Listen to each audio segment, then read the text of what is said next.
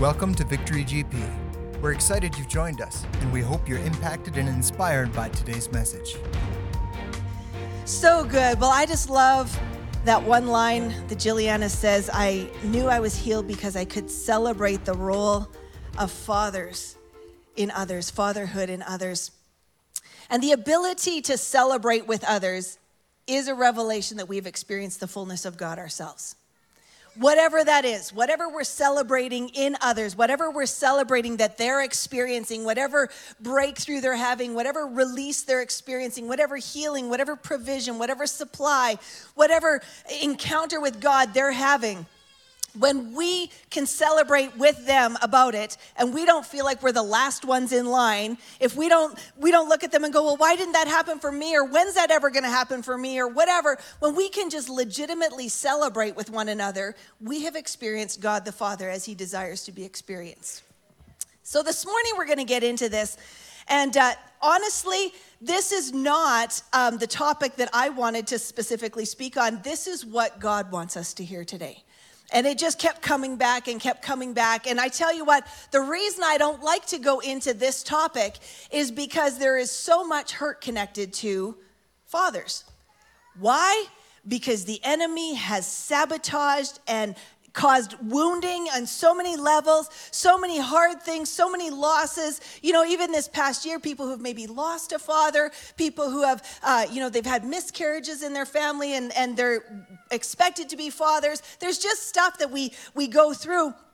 It was interesting to me. I said to Wayne, the choices of even Father's Day cards, I don't know if any of you ladies found this, but you go on Mother's Day and you can't, heaven forbid you're actually trying to find a birthday card on Mother's Day month. And you can't even find them because everything's a Mother's Day card. Father's Day, and there's this little section at the end of the aisle that maybe has a few weird, jokey, it's hard to find. Maybe they're not weird jokes. Maybe they're great jokes and I just don't get them. Now that I'm saying it out loud, I think that's possible, but really, it's a strange thing. And so when you look through history, you look at, every time there's this wave, and it's like a cycle that repeats, that a fatherless generation breeds a godless generation, and a godless generation breeds a fatherless generation, and on cycle. It repeats because we have this bizarre built-in need from God for a father. We have a need for a father's affirmation. Whether we knew our fathers, whether we ever met them or not, whether they've been good fathers, bad fathers, whatever, we just have a need for a father's affirmation, right? And even dads, as you're trying to be good fathers, and we've got so many, the men in this house are amazing, but you kind of want your father's affirmation that you're doing a good job with what you're doing and whatever. And I was thinking yesterday, Wayne and I were in the city, we were at a mall. So we're going to the big, the bathrooms where they've got the family bathroom, the men's bathroom, the ladies' bathroom, whatever. And in comes this guy with 4 little kids, 2 boys, 2 girls. And the girls are like, Dad, we're going to the ladies' bathroom. And we can do this. And he's like, okay, are you sure? You need to be right back here right afterwards. And he says to the boys, well, we're going to go into the family bathroom and whatever. And out they come, and I see this dad, as soon as they come out of the bathroom, he's looking for the girls. Okay, girls, are you okay? Everything's fine? And as they're walking out, this little kid behind him is 4 years old, and he's like, Dad, that was the biggest poop I ever made. And his dad goes, good job, son. Wow, it's literally born into us to need a father's affirmation, apparently, for all things. I was actually really glad for wearing a mask right then because I'm like, oh my goodness.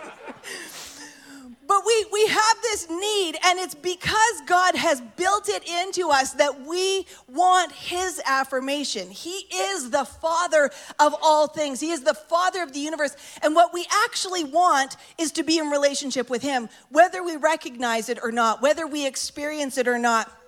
I love what Bill Johnson says. He says, he's better than we think. So we need to change how we think. And what that means is that we've got this thing where people will hunt for a father figure, and separate themselves from God because God has this poor reputation as a father due to the broken religiousness of society and the poor experiences people have had in the name of God. And he wants us to know today that that's just not him. If we have a poor understanding or a poor image of God the Father, it's because what we know or what we think we know about him is wrong. And so we need to change how we think. How do we change that? We go back to who he is, what his real track record is. And right now, we all have been, walking through this outpouring of grief that's happening with the ongoing revelations of the residential schools. Like Wayne and I were talking yesterday, like we were little kids. We were in school not knowing what was going on just around the corner. Like not knowing, we didn't know. And it sickens us to think of what happened in the name of God. Let me just say again, I said it last week, I'll say it again, I'll keep saying it. That is not God, ever. Nothing like that is ever God. Slavery got a whole lot of scriptures attached to it. There was a whole lot of religious people waving a flag and saying that it was God. Never was that God. But God in general, the enemy of our souls, has come in and he's twisted things from the very beginning. From the very beginning, things like human sacrifice. We read about it in the Old Testament. We read about it in the history books. People who had their manufactured gods and said, you will please God by sacrificing your children, sacrificing your animals, bringing your goods. We see, even in Islam, we see there's some people that are off on the fringe that feel like somehow these terrorist acts are honoring to God in some way. That's not, it's been twisted up forever. The Crusades in the name of God, that's not God. Who is the real Father? Who is God? Who is it that he wants us to know? And if we can strip off all of what we think we know and come back to what is real, suddenly we tap into the revelation of being completely loved, completely accepted, and able to flow in the exceedingly abundantly above what we can ask, think, or imagine. But if faith requires us to hope, and hope is completely dashed in the idea that God is even good, then we are challenged in standing in faith for anything. And so I even this past couple weeks, as I just been praying over, what it is God wants us to know moving forward. He wants us to know him as Father. He wants us to know who he really is, and he wants us to step into that relationship, accepted in the beloved. And so I felt like God just kept asking me on repeat this week, what does your life look like if you know you are completely loved and completely accepted? How does your life change? And when you think about it, we all could say if we've known God at all and we know the scriptures, I'm loved by God, I'm accepted by God. But if you know you are completely loved and completely accepted, how does your life change? I look at it as the difference between the end of the day when you come home to your family and maybe it's a safe place and somebody's cooked dinner and they're waiting for you to find out how your day was and to just love you, and you can for ladies, you take off the uncomfortable shoes, whatever, you stretch your feet out. Guys, in our house, it's cargo shorts all the time, so there's really nothing to change. I don't know, but anyway, you come home, you're just at rest, you say whatever you want to say, you are who you are, you just are, versus a job interview where you're on your best behavior all the time. You say the right things. You question what you said. Did that come out right? I don't know if that came out right. I hope I prepared properly, but I don't know if they like me. I hope I'm dressed okay. Oh, look what they're wearing. I'm probably not wearing the right thing. And you judge yourself all the time, and you feel so tense that as soon as you leave the job interview, you get in your car in your safe place, and you're completely loved and completely accepted. Now, what's the difference? Where do you feel the most fruitful? Where do you feel like the most like you have something to offer? It's in your safe place where you're loved and accepted. And so in the Father, this is the place that God wants us to step into, is that place with him. I believe fully that God is wanting to pour out in a brand new way. I believe that there are miracles that are just waiting to be poured out. I believe that there are signs and wonders. There's a revealing of his heart and his nature, but it's going to take us actually being okay with who he is. Because although Jesus is our engagement point and he is the one who sacrificed and laid down his life for us, he points the way to the Father. That's the end goal. That's where there's meant to be a connection of both. And so we've got to separate off whatever good or bad we know about earthly fathers, and we have to connect ourselves to God the Father. And really the best way to be an earthly father or earthly mother is to be a son or daughter. When we come into relationship with him and we feel fully accepted, fully loved, then we can be fully accepting and fully loving. If we feel like we're trying to measure up to God's standard and we will never quite get there, we have a hard time loving unconditionally even our own children. And so in order for us to do that and to be wide open, in order for us to be able to care for others wide open, we have to be in a place where we can accept fully God's love for us. So let's walk through the pattern that we've got here. And essentially what we're talking about today is the spirit of adoption. And the spirit of adoption is an interesting concept. Spirit of adoption, finding a seat at the table. Finding your spot. We say it all the time, we don't need to be anybody else. We need to be uniquely us. God made us to be us. Is there anybody here who is completely beyond comparison? We all do it. We all compare ourselves to one another. We all wonder whether we actually should be here. Do I qualify to be here? Am I good enough? Am I smart enough? Am I strong enough? Am I, gifted enough? Whatever. There's a place in God. The spirit of adoption brings us in, and we find our seat at the table. It's got my name on it. Nobody else fits in this seat. It's kind of like the Cinderella thing with the perfect shoe. There's a spot that God has for me that only I can fit. It's my spot. But I will try and judge everybody else's spot until I lean into this. So number one, we need to understand that Jesus modeled his dad.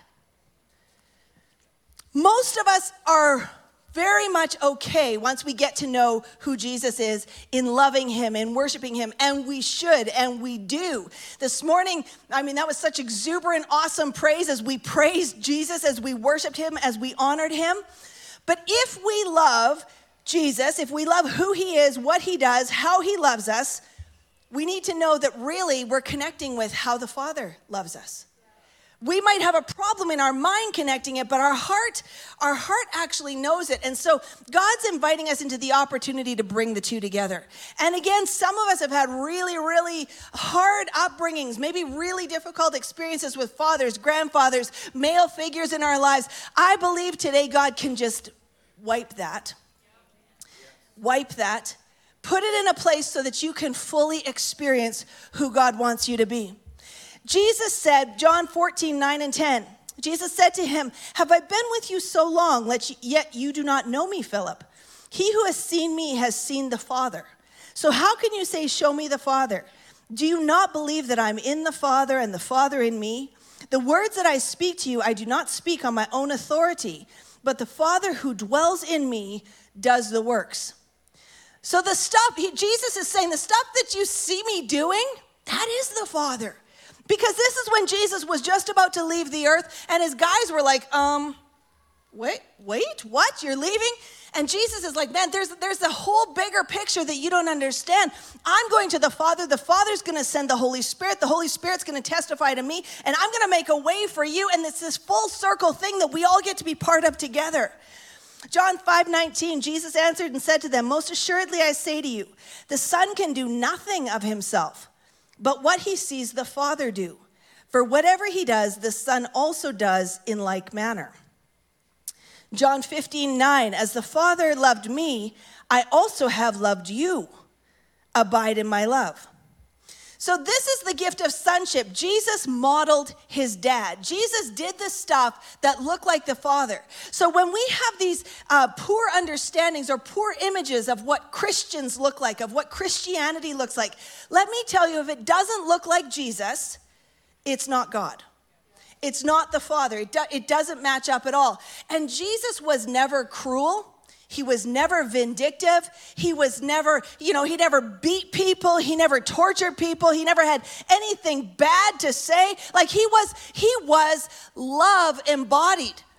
What he did criticize was things that were unjust, unrighteous, things that were contrary to who God really is, things that made God look bad. The religious of the era who were holding people in bondage and legalism, and Jesus called them on it.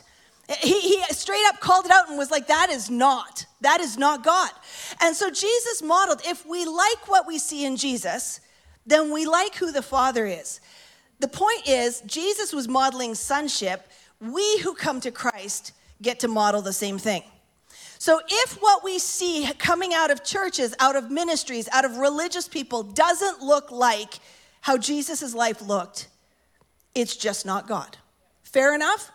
So we gotta pull that back. Some of us, I'm just telling you, I've listened to a lot of stories. I've encountered a lot of people from a lot of different backgrounds. It disgusts me. I don't want to get on a bandwagon here, but it disgusts me, some of the stuff that is done in the name of Christ.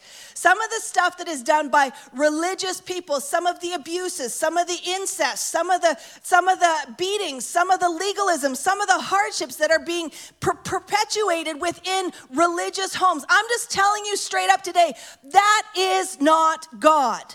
That is not God. So we have to strip that away. Right now, we are in a post-church society. We are in a post-Christian society in this nation. Where do we start with it? Well, I would say by disengaging from those reputations. We are of a different cloth. We carry a different flag. We march to a different drummer. We have a different Father. And so if those things are happening, it is that nature of your father, the devil, that Jesus talked about, that place that is not of him. We want to come and we want to model who Jesus is. And Jesus modeled who the Father is. So that partnership, that's what God's calling us into. That's where signs, wonders, and miracles can happen. I tell you what, if we come in and we're aligned with or excusing, let me just say, I believe that we are in the era where God is going to start to expose some of these hidden works of darkness that have been wearing a cross and waving a Bible, and they're wrong. And God's going to call it out into the open, and the light dispels the darkness. So I believe we're in a clean out kind of period, right?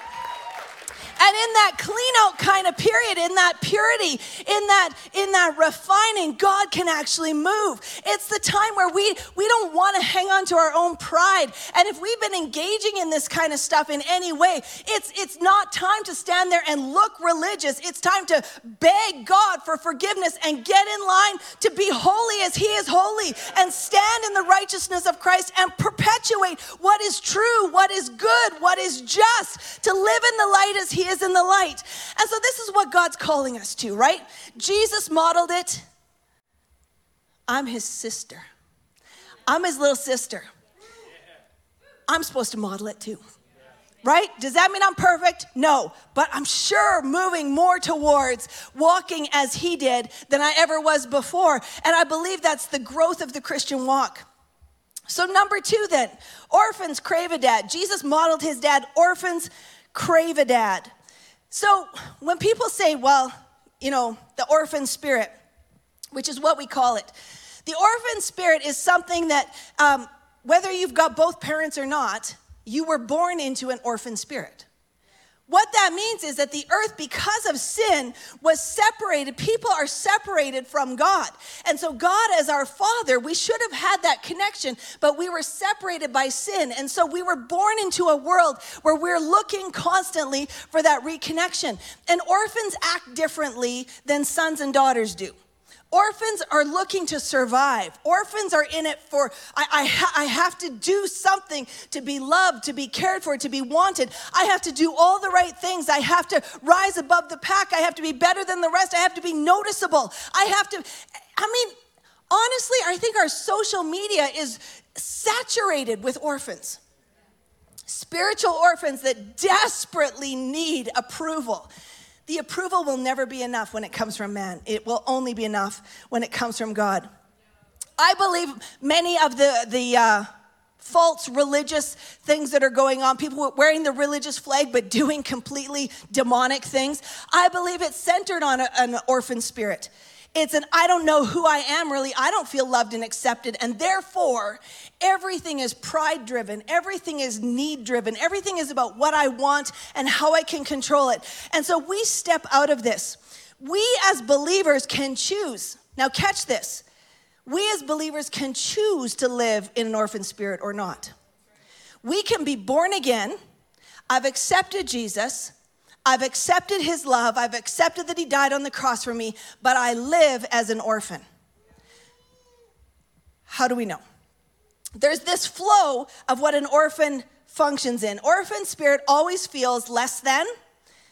An orphan always feels insufficient. An orphan always feels a little bit afraid, a little bit ashamed, and a lot driven. That's what an orphan spirit looks like. It's all over the church. It's all over the body of Christ because we have to have a revelation of the Father's love.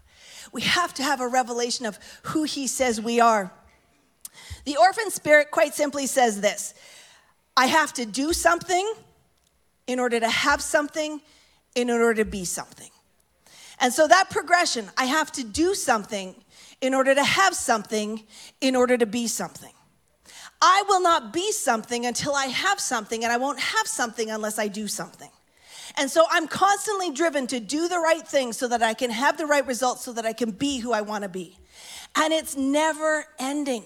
It's exhausting to continuously need to do something, to have something, to be something, make something of yourself, do something with your life, pull yourself together.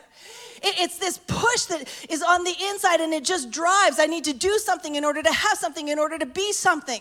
When we see it in sometimes in the foster care system, in neglected children, even in neglected animals, where there's this need to do something, to be noticed, to be different. If I'm going to have anything, then I'm going to have to fight for it. I'm going to have to get what is mine. I'm going to have to speak up. I'm going to have to go after it. I don't care who I have to step on, but I'm going to be all that I can be, and then I will be worthy. Jesus says you're worthy because he says you're worthy. The Father says you're chosen because he chose you, not because we do anything. So this awareness, this is like, it's a simple thing, but it permeates into how we function in society, and it often permeates how we function in the church. Do you know this interesting thing, even within church culture, there's this line. I don't know if anybody got the, what's it called, Mel? Old Church Basement from Elevation. The opening song, there's this line in it, and it talks about his buddy who got a guitar, and they go to the Wednesday night, they're in the basement, and he's not singing to be famous. He's not playing to be famous. And I look at that and I think, even within church culture, now we've somehow shifted over into how many followers do you have? How many downloads of messages do you have? How many albums are you producing? And honestly, the Father's like, if it's just you and me sitting together forever, I love you. I love you. I accept you. I'm enjoying this time. It's this place where we're not worried. We're not doing it for the applause. We're not doing it for the accolades. We're doing it out of relationship. This can bleed over into every part of our lives. What can be celebrated as ambition, even financially, actually can be motivated by an orphan spirit. Sometimes people will just push themselves so hard to have something when God wants them to know that they're supposed to be something. And to be something is a whole lot better way to have something. So Jesus actually models it for us. We know that this way Jesus was sent by the Father to us, and Jesus is this access point. So Jesus is easy to understand, and many of us have got onto the Chosen TV series right now. Anybody catching that? Next Wednesday, I think, is episode 6 being uploaded, and it's awesome. But you realize that Jesus is this like amazing love personified, right? Anybody, if you haven't watched it yet, I'm telling you, you are missing out. Seriously. So good. But you see who Jesus is, and you fall in love with Jesus all over again.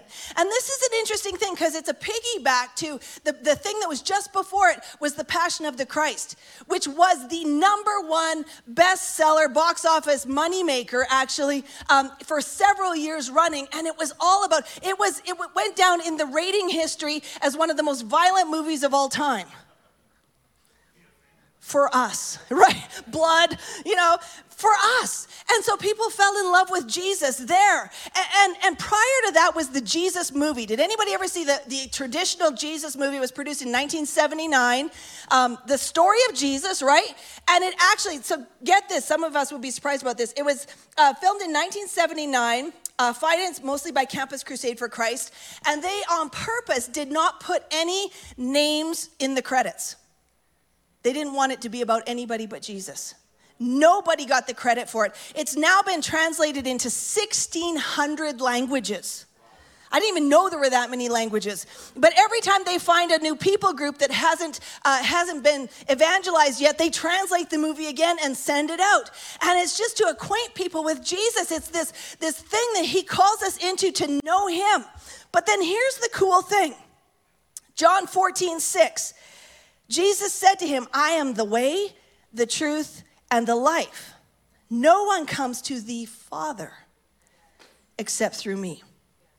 So millions upon millions upon millions of people over decades have been faced with this creative expression of who Jesus is. And everything Jesus did was to bring us to the Father. So I'm presenting today that I just believe that the Spirit of God is nudging us to dig a little deeper. Some of us are I love Jesus, I love that he paid for me. And we talk about the Father, and we go to sing about him, and it's like, and all the memories start coming back in. I'm telling you, God wants to heal that. I'm telling you that there's a place where we have to be willing to step beyond that and into the fullness of what he has for us, because Jesus was trying to acknowledge and glorify the Father. No one comes to the Father except by me. Everything Jesus did was to reflect the Father and to make an introduction to him.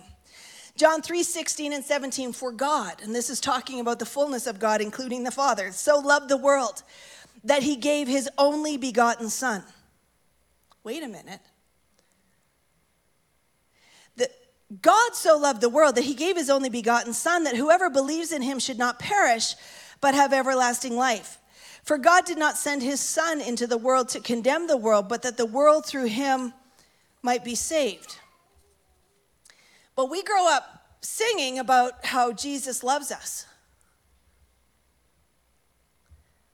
Really, one of the highlights should be how deep the Father's love for us. How vast beyond all measure. Right? God, the Father, so loved us that he sent his only begotten Son. And we're in love with the Son, but we got to understand that the Son is glorifying the Father.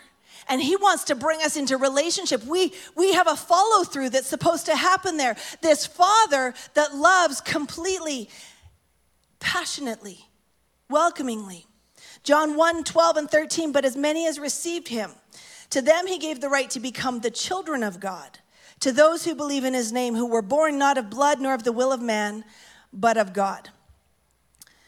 As many as receive him, Jesus, to them he gave the right to become the children of God. There's a lot of phrases and songs and stuff that are out there that just say things like we're all God's children. We're not. We're actually all God's creation, but the children of God are the ones that say yes to him. He operates completely on the spirit of adoption. And so adoption means he chooses us, and we get to decide whether we're going to be part of his family or not, whether we're going to say yes to him or not. And if we do, we'll get to experience as much of being his child as we allow to happen. He wants to pour out the fullness to us, but we decide it. We decide whether we're going to be part of this family, where we're going to recognize what it means to be his children. This is huge. Children of God are chosen, adopted, accepted, and loved. That's who we are. Whether we want to admit it or not, whether we feel comfortable with that or not, whether we would say that about ourselves or not, is irrelevant, because this is who God says we are: chosen, accepted, adopted, and loved. Ephesians 3:14 and 15. For this reason I bow my knees to the Father of our Lord Jesus Christ, from whom the whole family of heaven and earth is named. From whom the whole family of heaven and earth is named. A couple years ago, when we started moving as a church into the concept of family, and we started celebrating it, my house, my family, there were some that really struggled with it. It's been a hard go for some people, because the idea of family has been very challenging. But everything about the kingdom of God is based on a family design centered around the Father. It's who he is. And so we get to be part of his family, and we pick up, according to this scripture, we pick up his family name. I'm telling you, the concept of saying I'm a Christian, I'm a believer, I'm part of the family of God, means I have a right and a responsibility that comes with carrying the family name. We used to say to our kids all the time, whether it was right or wrong, I don't know, but as they're going out and doing stuff, there's a crossover between remember who you are and remember whose you are. And I would say both. Remember who you are. Remember whose you are. In other words, don't you make this come back on me. Whatever you do out there today, don't you make this come back on me. Remember whose you are. Remember that you're loved. Remember that you belong to something bigger than yourself. And this is the thing, is that the name of God that we get to pick up, this family name, it has no brokenness in its past. It has no abuse in its past. It has no incest in its past. It has no anger, no rage, no abandonment. The family name that we get to step into, it's a good name. It's a great family name. And that's who we are. So it does us well to learn who this family is. Does us well to, this family is this. This family does this. In this family, we. Who is God's family? What is it he's called us into? Ephesians 1:6 says, because we have been adopted, we are accepted in the beloved. It means that everybody that's part of this family automatically fits. No matter how weird I am.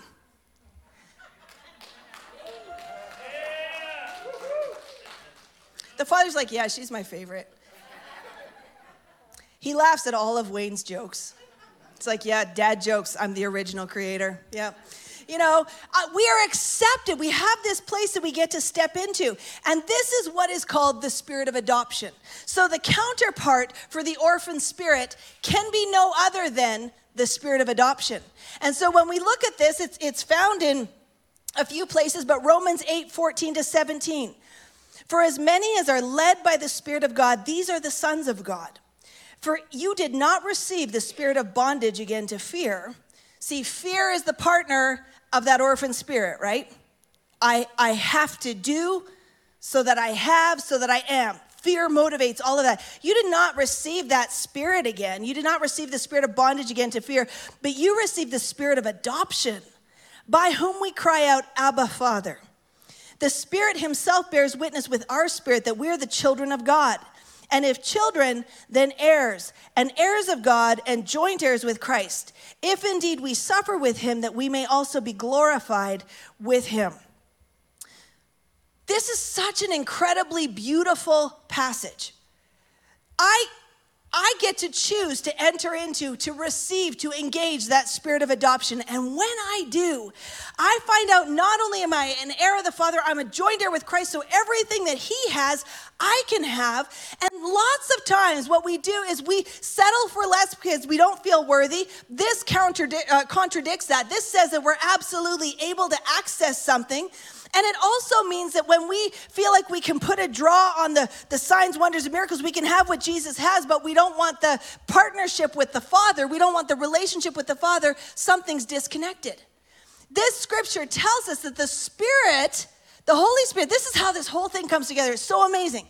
The Holy Spirit who comes and dwells in us when we accept Jesus, when we accept his sacrifice, the Spirit bears witness with our spirit that we're actually accepted by the Father and we're joint heirs with Christ, and suddenly we get to partner with what God is doing. But it says that the Spirit bears witness with our spirit, not with our head. So the problem often is our head. Our spirit might say, yeah, you could sit in church and be like, yeah, I'm accepted by God, I'm loved, I'm saved, I'm born again, I know I've been set free, blah, blah, blah. And then you go out in real life and your head's like, no! And if I don't deserve this, I can't do this. And something else happens up in here. But we have to choose to walk in by faith what the Spirit says we have. And when we do, we can access a whole different dimension.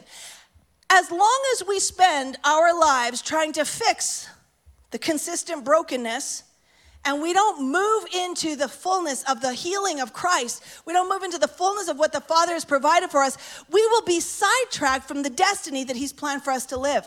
We can lose decades trying to earn our way into a good place to do good stuff for God.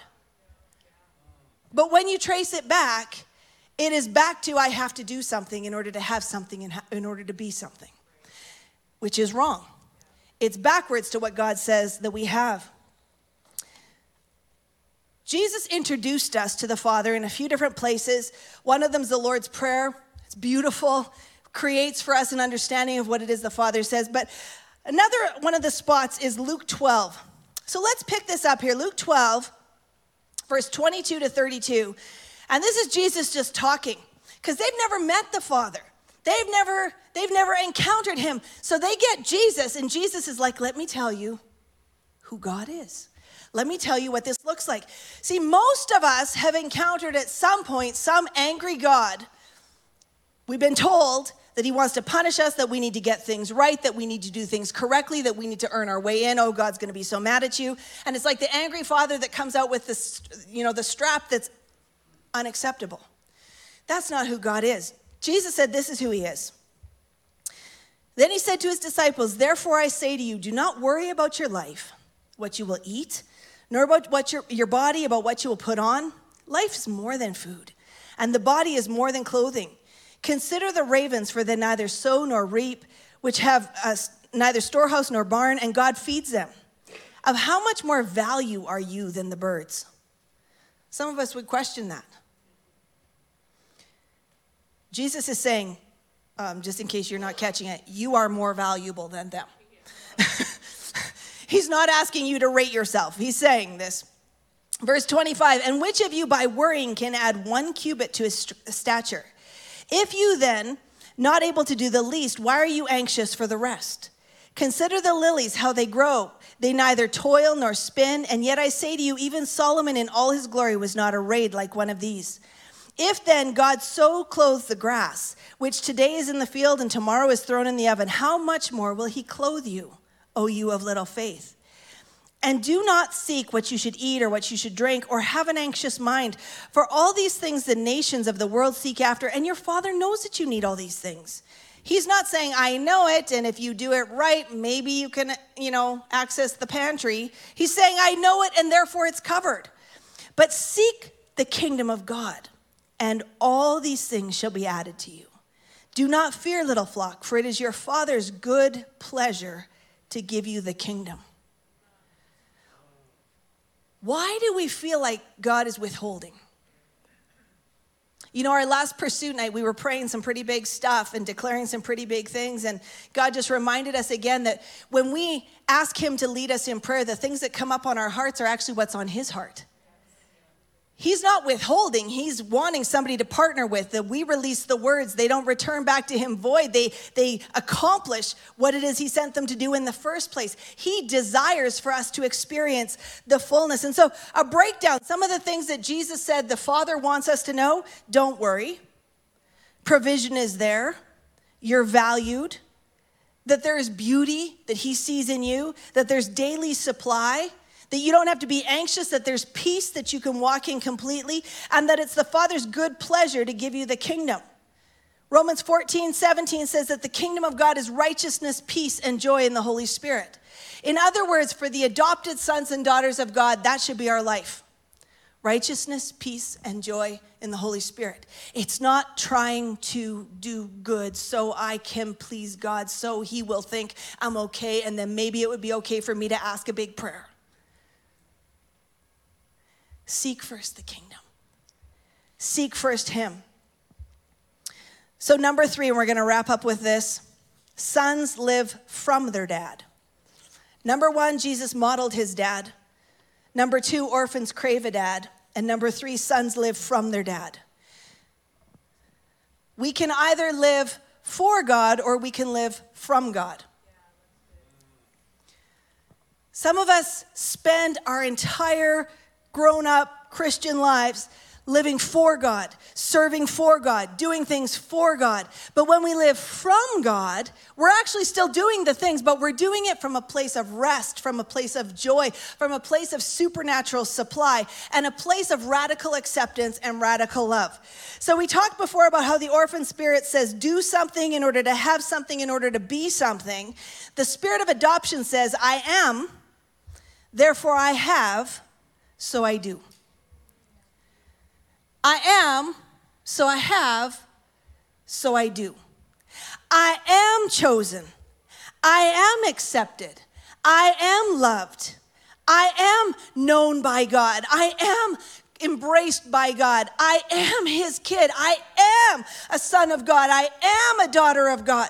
Therefore, I have access to the kingdom. I have access to everything that he says is his. I have access. I am a joint heir with Christ. I have access. I have the key to the family house. I can step in and I can experience what it is he wants me to experience. I have access, and therefore I can do whatever it is he wants me to do. Why? Because he supplies me. Why? Because I'm his. Well, what does that mean by do? What about, like Jilliana said at the beginning in her video, where she was asked, have you forgiven your father? Have you released him? Have you let him off the hook? Many of us have different situations, different experiences. Sometimes it's, there's people who will say, I'm never going back to a church again. Why? Because of spiritual abuse. Well, let me just say, that's not God. Sometimes people make mistakes, people do things wrong, but when I know I'm his and I'm living in the spirit of adoption, then I can have what he says I can have, which means I can do what he's asking me to do. I can release. I can forgive. I can let go. I can choose to just let somebody off the chopping block. They don't deserve it. My life is better when I choose to do what he asked me to do. My life is better when I choose to my orphaned spirit wants revenge. My orphaned spirit wants justice. My orphaned spirit wants things to be paid for. My adopted spirit says, whatever, God, I'm yours. I'm fully accepted. I'm fully loved. I have everything you want me to have. I'll do whatever you ask me to do. Such freedom in that place. It's the thing that God invites us to. How about loving others? How about celebrating others? The orphan spirit says, I can't love you if I don't feel loved. I can't celebrate you if I don't feel celebrated. The adopted spirit says, I'm celebrated every day. You should see, God has engraved me on the palm of his hand. He has loved me with an everlasting love. He says that I am his favorite. He knows me by name. I can totally celebrate you. The orphan spirit, let's see, what's his name? Leif Hetland says that there's this concept where it's like a pizza. If you see the pizza as this is the things that is presented by God, and it's cut into 8 pieces, and you start to see people get a piece of the pizza, and there's less pieces left, and there's less pieces left. The orphan spirit grabs at that and gets like, what if there's not enough left? What if there's not enough for me? And I have a hard time celebrating you because what if there's not enough for me? The adopted spirit says, my dad owns the pizzeria. He'll make me all the pizza I want. Like it's game on.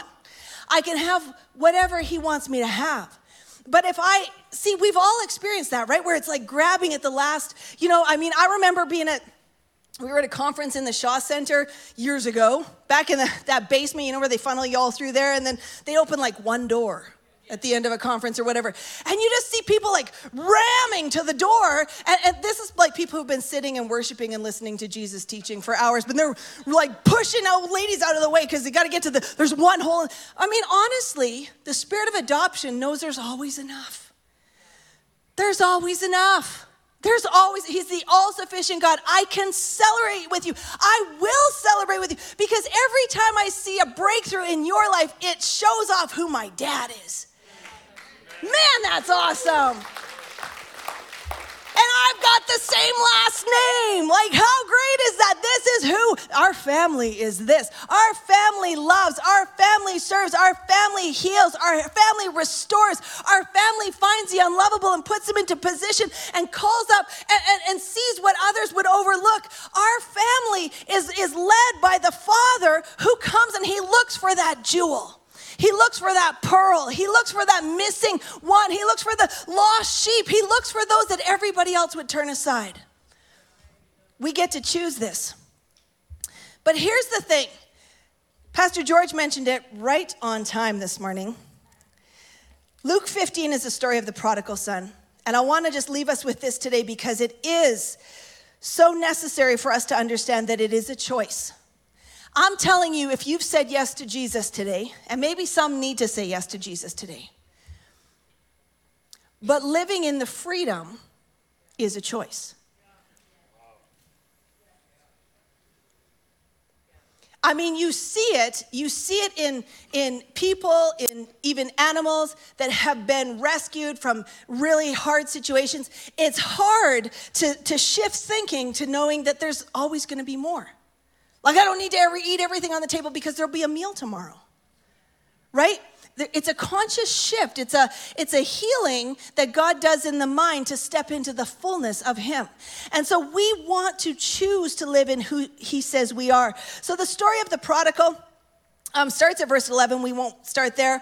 But you know the story. It's the father. He's wealthy. He's got everything. He's got 2 sons. And the one son comes to him and he says, I want my inheritance. I want it now. I want to go spend it on what I want to spend it on. So the father actually gives him the opportunity to go and do what he wants with his life. This is like any one of us who is lost in sin. You know, we have access to the things of life and we spend it on whatever we want to spend it on, but it's broken, it's empty, it's not leading to anything. And so the prodigal finds himself in this place where he's like, I actually have nothing. I've lost it all. I'm at the bottom of the bottom. Do you know everybody's going to have their come to Jesus moment? It would be great if we all didn't have to sit in the pig pen to find it. The sooner we say yes to him, the sooner the tide turns, right? And so he's in the bottom of the bottom, and as he's sitting there, he says to himself, you know, my father's servants do better than I'm doing right now. They're faring better than I fare right now. And so he actually has this moment where he says, I'm going to go back and I'm going to ask my father if he would let me work for him at the very least. And so he has this decision that he's made that I don't know what it's going to cost me, but I know I want to be with the Father. The invitation is still there for us today. And so we're going to pick up as he comes back. The father runs out. He doesn't judge him like Pastor George said. He celebrates him. He celebrates that he's back. He doesn't go, wow, you've wasted my money and wasted time. What a jerk. No, he kills the fatted calf. He says, get a ring, get a robe. Let me love you. Let's have a party. Let's have a celebration. But we sometimes with the orphan spirit will be like, no, I'm not worthy of the party. I don't want, and this is what I'm not worthy. No, the Father celebrates him, celebrates his life. But then the more disturbing one, because we get that. We understand falling, slipping, making mistakes, coming back to God. The more disturbing one starts in verse 26. And verse 25, the older son was in the field and he came near and he drew near the house and he heard music and dancing. And so he called one of the servants and asked what these things meant. And he said to him, your brother has come, and because he has received him safe and sound, your father has killed the fatted calf. Yay! No. Verse 28, but he was angry and would not go in. And therefore his father came out to him and pleaded with him. See, I can't celebrate that my brother's back because that's one less piece of the pizza. How dare he come back? Why are we celebrating that? And the father comes in and pleads with him. And verse 29, so he answered and said to his father, lo, these many years I've been serving you. I never transgressed your commandment at any time, and yet you never gave me a young goat that I might make merry with my friends. We can work for God or from God. We can live for God or from God. I did all this for you. Some of us in Christianity, that's how we feel. I'm going to do all the right things. I'm going to say all the right prayers. I'm going to fast at the right times. I'm going to try and do nice things for other people. And then I ask for a miracle and nothing really happened. And so, fine. It's an orphan spirit. The son was living right in the house, but he had an orphan spirit. Because he says in verse 30, as soon as this son of yours came, not my brother, we got the same dad, same last name, your son, who devoured your livelihood with harlots, you killed the fatted calf for him. And he said, son, you're always with me, and all that I have is yours. It was right that we should make merry and be glad, for your brother was dead and is alive again. He was lost and now is found. See, everything I have is yours. You could have put a draw on it at any time. You could have walked in this relationship together with me at any time. But instead, because of whatever preconceived ideas you had, you're looking at my son. You're looking at how he squandered things. The fact is, we're talking about inheritance. We're talking about what was coming down the pipe. And obviously, the son who stayed home had a twisted idea of what was already being spent. Father says, everything I have is yours. It's the spirit of adoption. But he couldn't quite get there. The father just says, it was right that we should make merry and be glad, for your brother was dead and is alive again, and was lost and is found. And I believe that there's some, even within the body of Christ, that there's a measure. I'm not saying we don't love Jesus. I'm not saying we don't love God, but I'm saying maybe due to how we're packaging our idea of God the Father, we are limiting what we can lay hold of. There's a place that we won't get into. And sadly, it is almost 100% of the time attached to a human mindset, attached to a human relationship, attached to a human experience, attached to somebody who should have done something that they didn't do or did something that they shouldn't have done. And God's inviting us into this place of full healing, of full restoration. Do people deserve our forgiveness? Well, do we deserve God's? And I don't mean to minimize it. I'm telling you there's freedom on the other side. I'm telling you there's stuff that God wants to pour out. And for those of us who are striving to be better, to do better, the best way to experience this is to be a good son or daughter. To totally embrace him, to totally say yes to him. Bill Johnson says, striving, fear, and anxiety only exist where there is an absence of tasting the Father's love. It's a good thing to ponder. Striving, fear, and anxiety only exist where there is an absence of tasting the Father's love. So how do we tap into it? By faith. It's the truth. It's available. It's the same thing. You know, if this, the elder brother had said to his dad, "You're kidding me. I could have had this whole time. I did not know. Can I also have a party?" Dad would have probably said, "Yes, absolutely." Well, what else can I do? Maybe we, now that my brother's home, maybe we can look at expanding the family business. Like, what's possible? Tell me, I've obviously been missing it. I'm so sorry that I've been missing it. I'm so sorry, Father, that I misjudged you. I want to know you as you actually are. It's an act of our will. It's an act of choice. And it's an act of faith. I'm going to have the worship team come. It's pretty intense stuff, huh? You know what would be the best gift for Father's Day, though? Freedom! Right? Like, man, maybe I don't have to carry that obligation on the inside anymore. Maybe I don't have to do all the right stuff, to have all the right stuff, to be the right stuff. Maybe he just says, I am. Wow. How awesome to just walk in that favor of God that he offers us freely. I'm going to ask you for a moment if you just close your eyes. I want to give an opportunity this morning. It's kind of a big message. But there's some that maybe have never given their lives to Christ in the first place. Jesus said, I am the way, the truth, the life. No one comes to the Father except through me. And so that very sacrifice that Jesus paid, that very gift of himself that he gave, was so that we can be connected again, so that we can participate in that spirit of adoption, so that we can know that we are loved and accepted completely. And so I'm going to give an opportunity for that in just a minute. I also believe that there's some this morning that you have been in that difficult spot with God. And realistically, you've been operating in an orphan spirit, and you want to drop it today. You want to come fully into that relationship with the Father. And it is scary, maybe.